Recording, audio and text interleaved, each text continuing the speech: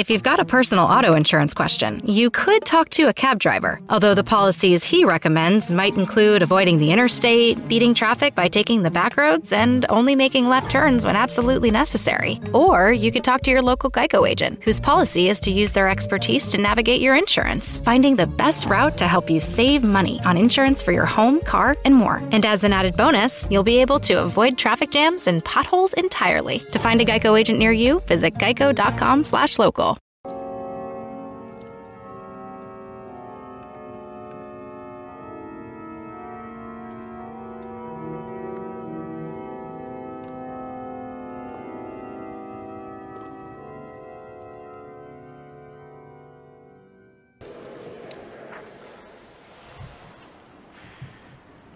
What kind of man is this? Well, that's the problem. He's a very special man. He's the newborn man. We have this beautiful reading from the letter of Hebrews. If you ever have time, you have like an afternoon that you want to really get into the history of Jesus from a different perspective, read that letter of Hebrews. It's a beautiful letter, and it brings in a lot of the antiquities of the Jewish faith and updates it from the perspective of Jesus coming to us. It's called Letter to the Hebrews, probably written for a Christian Hebrew community. And of course, it, with that in mind, brings out the theology of the Old Testament as applied to Jesus. So this section that we heard today from chapter 2 it brings us before time, in a sense, because he opens the section, it was not to angels that God subjected the world to come. Instead, it was someone else. And he put in creation, we know God, Jesus Christ, the Son of God, with the Holy Spirit, always existed. But in time, God creates angels, and then all the orders and dominions of angels.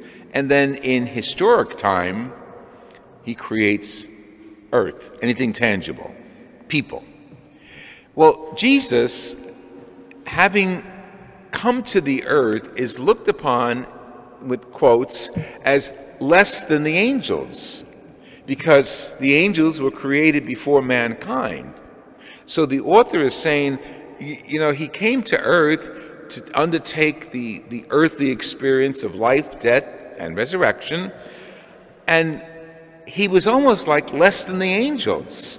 But the irony is, he's the creator, he's the Son of God, he's, quote, less than the angels on earth, but he's part of all eternity, so he is all things are subject to him. So that's why we refer to him as the first man, the first Adam, you might say. Adam, not a historical figure, but the first beings that were created on the earth, no matter where they were created, are beings. Jesus joins that. It's kind of a study in both epistemology and physics, metaphysics, to put our minds into that. From all eternity, he becomes less than the angels, but he was before the angels. It's beautiful. It's a beautiful thought, and of course, it's our theology. And he came to do God's will on earth, God the Father's will, and he closes this section by doing that very specifically as one of the family. He calls us his brethren, which means men and women are his siblings, his spiritual siblings. And he came to assemble us, to bring us together, and to praise the Father. Okay, so God, Jesus, comes to us as one of us, but he's above us as he's coming to us. Beautiful. So he's no ordinary man. Well, the people in Capernaum. Now, Capernaum is a little town where Peter lived. We were there a few years ago, and over the foundations of Peter's house is built a church. So literally, the foundations there, you can see the foundations, and this big church on stilts is built above it in the shape of a ship, like a boat, representing Peter as the fisherman. And not too far from there, walking distance, like from here to across the street, are the remnants of the synagogue, this synagogue that Jesus entered in Capernaum. Because Jesus went to Capernaum a lot. I mean, Peter lived there, so he was buddies with Peter. He raised Peter's mother from illness there. Okay, so he goes into the synagogue, and it's the Jewish man's right to read the scriptures, to go up to the front, to pray, and to gather as a minyan, which is a minimum of 10 people, to do his thing. Well, while he's going in, and people recognize, then, oh, it's Jesus, it's Mary's son, it's Peter's buddy, and he's coming into the temple of Capernaum, and there's a man there possessed by an evil spirit. Now, let's be historically correct. Was he convulsing? Was he an epileptic? Was he going through a COVID kind of virus? We don't know. He was ill, and he was reacting very, very extremely expressively. Jesus walks in. The people are all there. The man who is ill is also there, and he sees Jesus, and out of his mouth we hear the words of Satan. What do you want with us, Jesus of Nazareth? Have you come to destroy us? Now, this is in the man. And notice the pronoun is the plural, us. When Satan acts, he's always with his cohort. So Satan is never alone. The spirit of Satan is multiple. Like, as we know, don't forget, Satan and his followers were once angels, and they disobeyed God. We'll leave that there for now. And they have a new kingdom of hell for them. So every once in a while, they come out of the kingdom of hell, because they're spirits, they can enter anywhere, and this time they entered the body of this sick man, confronting Jesus. Now, this is quite an experience.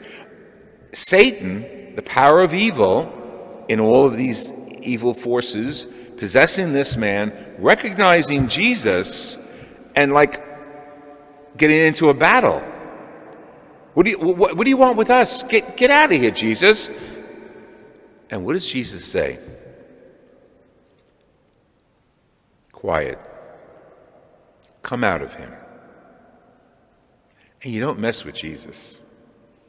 He's the ordinary guy from Galilee. He's the one from Nazareth. He's Peter's buddy. But you don't mess with Jesus. He's just not an ordinary man.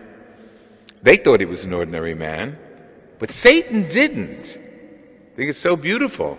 Satan recognized Jesus as, in his own words, the Holy One of God. I like to contemporize some of our thoughts. There are many people in the world today who don't recognize Jesus as the Holy One of God. And they see Jesus as another nice guy, another philosopher that the Catholics or all Christians like to worship or pray to, blah, blah, blah. But he's just another flick in history. But we know he's just not an ordinary man. He is the Holy One of God. That's why we come here. And after Mass, we'll have the anointing of the sick, a sacrament that he and our faith instituted to carry on his healing work, to carry on his word in the world that needs him. That doesn't recognize him, but Satan recognizes him. And sometimes Satan gets into the minds of people and cause them to not see Jesus in goodness, in the physical building, in the sacrament, and they blind good people who've given themselves over to evil, to God. They blind them. Satan is very powerful, and I don't mean to be an alarmist, but it's very true. There were no accidents I guess there are accidents. I shouldn't say there are no accidents. But when we saw the disturbances in our country this summer and the disturbances in our nation's capital just a few days ago, there's a bunch of rioters, there's a bunch of nuts leading them and so on and so forth. But at the heart of it was Satan. Believe me, it was Satan. Anything that leads to destruction is the opposite of God, And anything that's opposite of God, of course, is in the realm of Satan, the prince of this world, that Jesus calls him. So we're here to bring his power more and more, because every one of us carries the Spirit of God within us. We're here to bring his power to each other here in this building, to those we serve outside, to those we visit.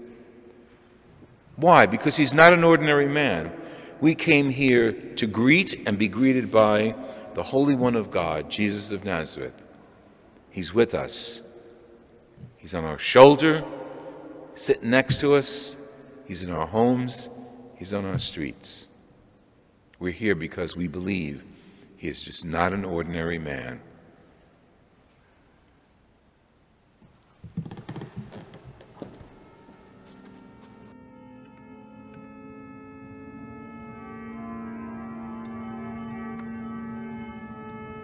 Summoning two of his disciples, John sent them to ask the Lord, "Are you he is to come, or should we wait for another?" When the people came to him, they said, "John the Baptizer sends us to you with this question, 'Are you he who is to come, or do we wait for another?'"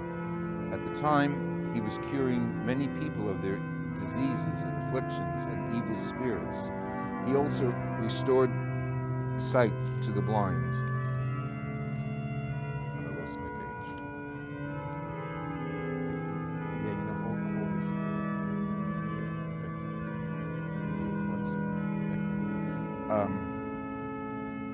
And Jesus gave them this response, "Go and tell John what you have seen and heard. The blind recover their sight, the cripples walk, the lepers are cured, deaf people hear, dead men are raised to life, and the poor have the gospel preached to them. Blessed is the person who finds no stumbling block in me." Amen. My brothers and sisters, we're here to gather in faith, and we ask the Lord to watch over us and heal us. Come and strengthen us through the holy anointing. Lord, have mercy. Free us from all harm. Christ, have mercy. Free us from sin and all temptations. Lord, have mercy.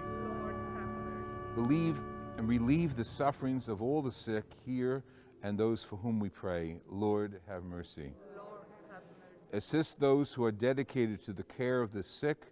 Christ, have mercy. Christ, have mercy. Give life and health to all of those who are ill, on whom we lay our hands today, and those for whom we pray. Lord, have mercy. Lord, have mercy. Praise to you, God, Father of our Lord Jesus Christ. Praise to you, Jesus Christ, you humbled yourself to share in our humanity.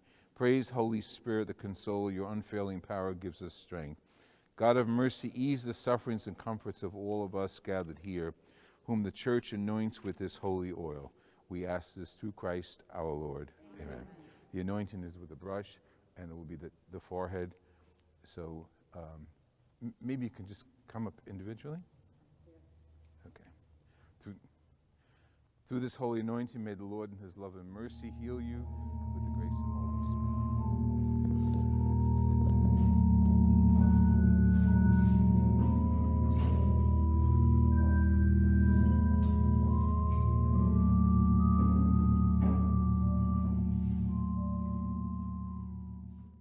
You know a spot, but not just a spot, the spot.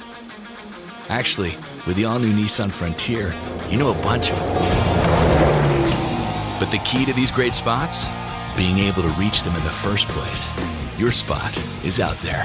Find your Frontier in the all-new 2022 Nissan Frontier. With standard 310 horsepower, advanced tech, and 281 pound-foot of torque.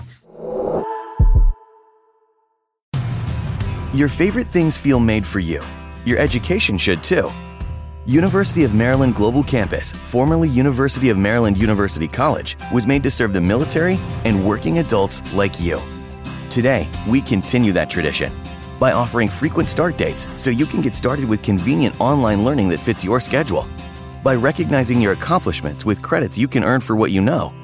By providing no-cost online resources replacing most textbooks because a college education can fit your budget too. And with no SAT or GRE required for most programs. University of Maryland Global Campus, made for you. Last year, we awarded more than $15 million in scholarships to qualified students, including community college students, service members, veterans, and working adults just like you. Discover how we can make your education and your goals for the future a reality. Visit us at umgc.edu. That's umgc.edu. Certified to operate in Virginia by Chev.